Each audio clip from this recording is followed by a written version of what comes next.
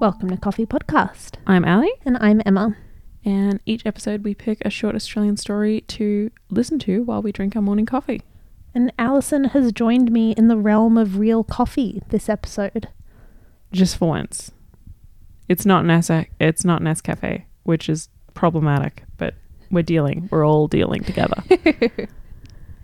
So this episode I have picked a wonderful short story called Particles in My Body by Louise Swin. And it's going to be read by Eleni Schumacher. Enjoy. I wasn't paying much attention, and I realised I hadn't really heard the last couple of things Soda had been saying to me. I was staring at the back of a box of wild berry mini wheats, dangling my spoon between two fingers. Soda was sipping tea, and I realised too late, looking at me with intent. I felt his warm, sweaty morning paw on my knee and slowly looked around and straight into his big eyes. He had a whisker caught near his nose, so I put down my spoon and moved it away. My dressing gown fell slightly open. I pulled it across and recrossed my legs. Soda said, "Why don't you hate me? After 7 years, all of our cells are new, and we are completely new human beings. By that stage, we're made up only of the things that went into us in those 7 years. Last night, I punched Soda so many times, so hard, that this morning it hurts to move his right shoulder. When he does, he gives a little yelp. I stroked his ears down and put his left slipper back onto his paw and said, 'Every particle of me has you in it.' Last night, after I punched Soda, I dreamt that he died, and when I woke up, for the first 10 minutes, I couldn't move my right shoulder. I don't think I chose Soda. Soda, my body seems to be the only thing holding you together. We have that in common. I've stretched my legs out and pushed the cereal box away from me. Each of the last 5 nights I've attended Soda's funeral. The first night, I was his housemate. The second night, I was his father. The third night, his best friend. The fourth night, his cat. The fifth night was real. I was his right arm. Soda's brow was furrowed. His voice was at its huskiest when he said, 'But what can I give you then?' He moved his chair around closer to me and took my face in his huge paws, which made me jump a little. His paws are so big. I said, 'It's what you can't take away now.' He leant away from me and moved the bowl of sugar nearer his mug. He filled the teaspoon with sugar, held the teaspoon over his mug, and for a while glanced at me. Then he emptied his teaspoon back into the sugar and looked back up at me and said, 'Is this what it means to be more than the sum total of my parts?' It didn't feel like a question, so I picked up his mug of tea and drank some, put it back down, and didn't answer.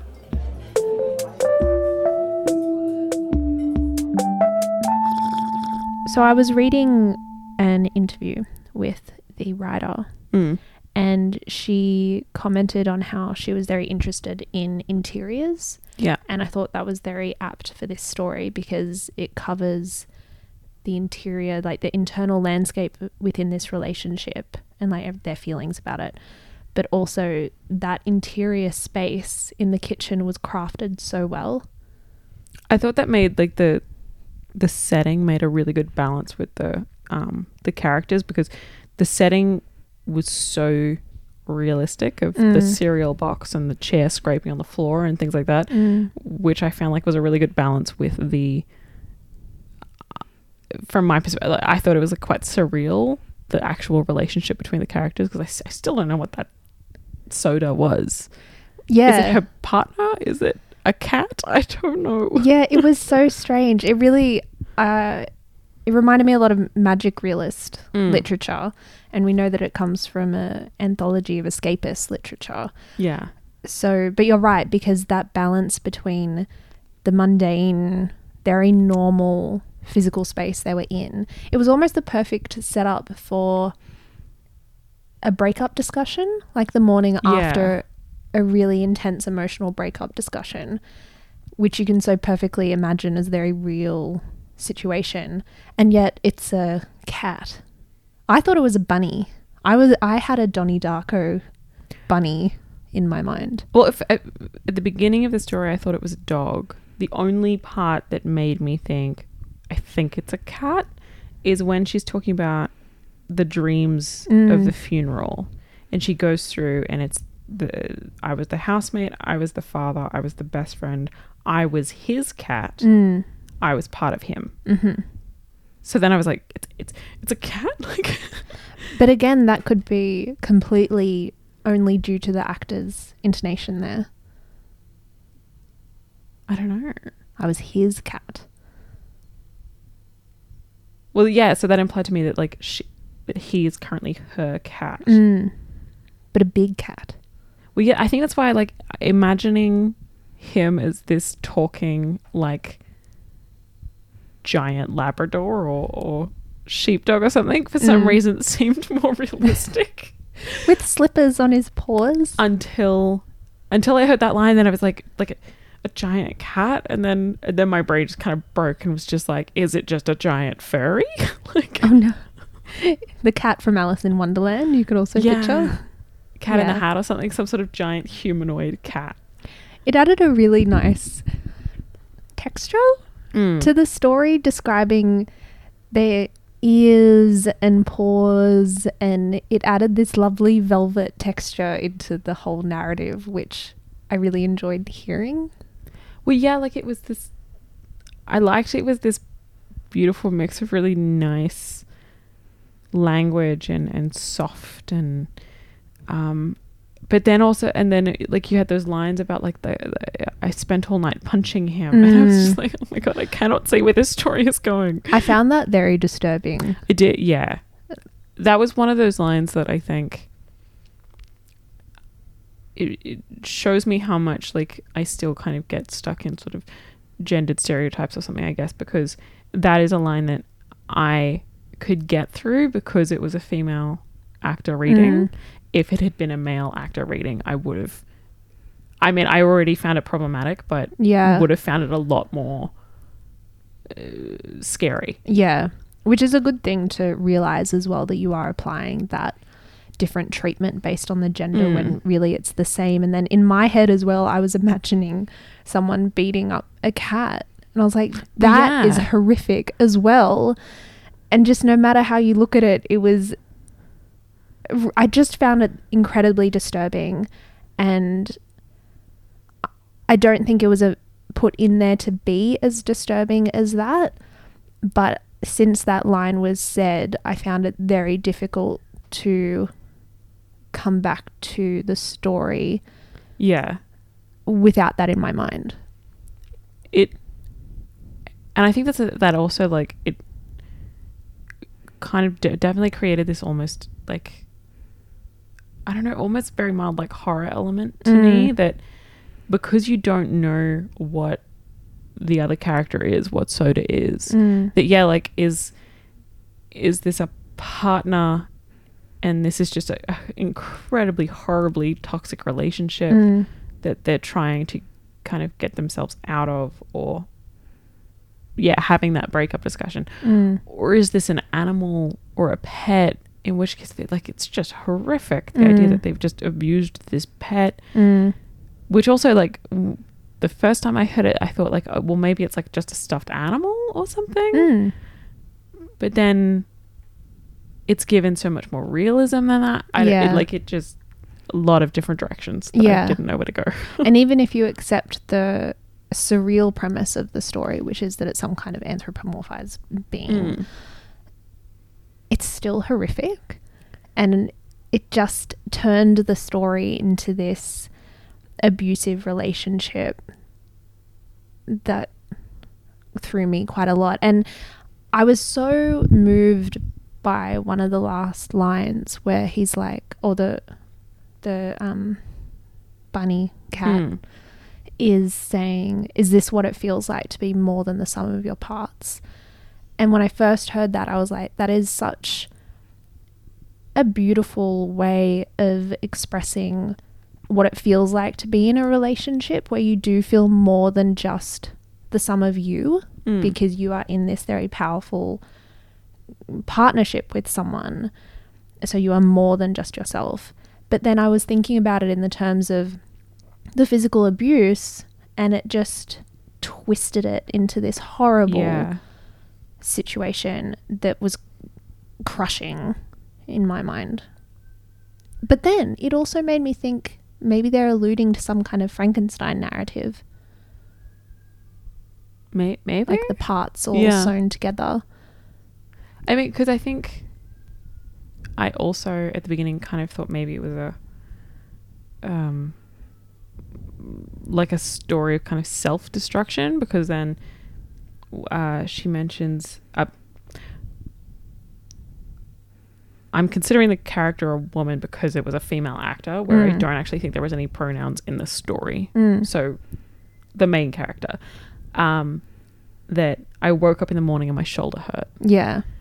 And I was like, it kind of gave me a lot of like, you know, like Fight Club or something, that this war with another person is actually just a war with yourself. But then there wasn't really any other signs of that kind of being the narrative in the story, because apart from the dream. Well, there was the dream, but then also the other character there was that scene at the end, and the other character very clearly has his own teacup.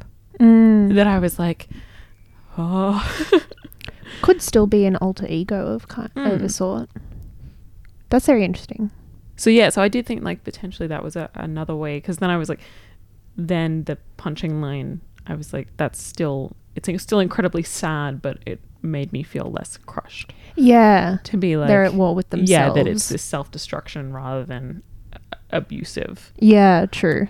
Abuse onto oneself. Because then, like, one other thing, like you were saying, the lines of dialogue right at the end, I did think, I had the same thing. I thought they were just really beautiful.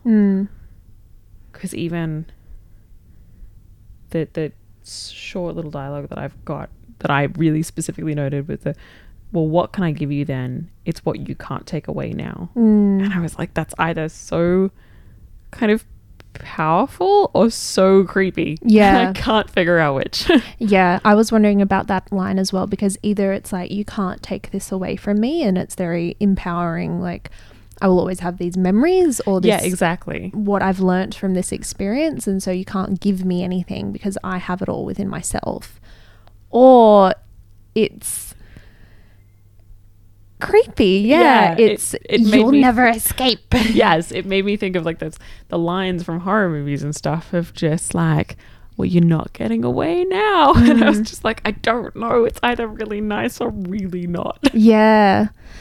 I mean, maybe you're onto something with it's about a transformation of self, like they're breaking up with something in themselves, and there isn't another being there at all, because there were references to, you know, rebirth, renewal, transformation with the particles element.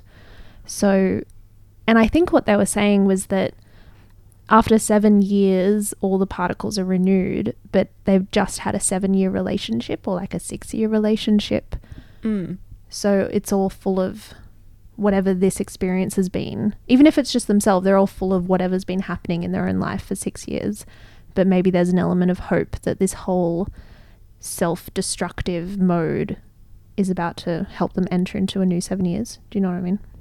Yeah, I did think that, because I was sort of, there was a real, I forgot there was that line at the beginning of like, how can you forgive me, or something like that. That Soda says. Oh yeah. That I thought it was really interesting. Are you angry with me, or? So I did think that was very interesting, that there was, and this might have been in the way it was read, there was a very positive tone when they were talking about, you know, after 7 years, I am completely made up with like you are in every particle of me, implying this really long connection. So then that was sort of, despite all this negativity later, it was like, this is beautiful and lovely, and everything about you, like, we're completely bound together now. Creepy. Or not. I don't know. I don't know. It's hard, isn't it? But yeah, it was very, very nice. Yeah, incredible story, incredibly written, and a fantastic example of how you can incorporate surreal, magical elements into a story while still saying something very real and raw about human nature or human relationships or experiences. Yeah, it kind of gives me flashbacks to the Ice Cube story, which is very similar. Like, they had this kitchen, very realistic setting with this very fantastical element to it. Yeah, if you haven't listened to that episode, it is fantastic. That's an amazing story. I still remember it, still love it. And in fact, you can find all our episodes, all our stories, if you subscribe via any of your normal podcast listening ways, and chat about said stories on our Facebook group. And you can find the anthology that story is in on the Spineless Wonders website, shortaustralianstories.com.au. It's an anthology of escapist literature called Escape. We are sponsored by the Australia Council of the Arts. Thank you to our friend Kate who picked that story for us. We'll pick that story for you because it was your turn. That's true. Yes. Well, for all of us to for enjoy. all of us to enjoy. Thank you, Kate. And rate, review, and subscribe. And stay caffeinated.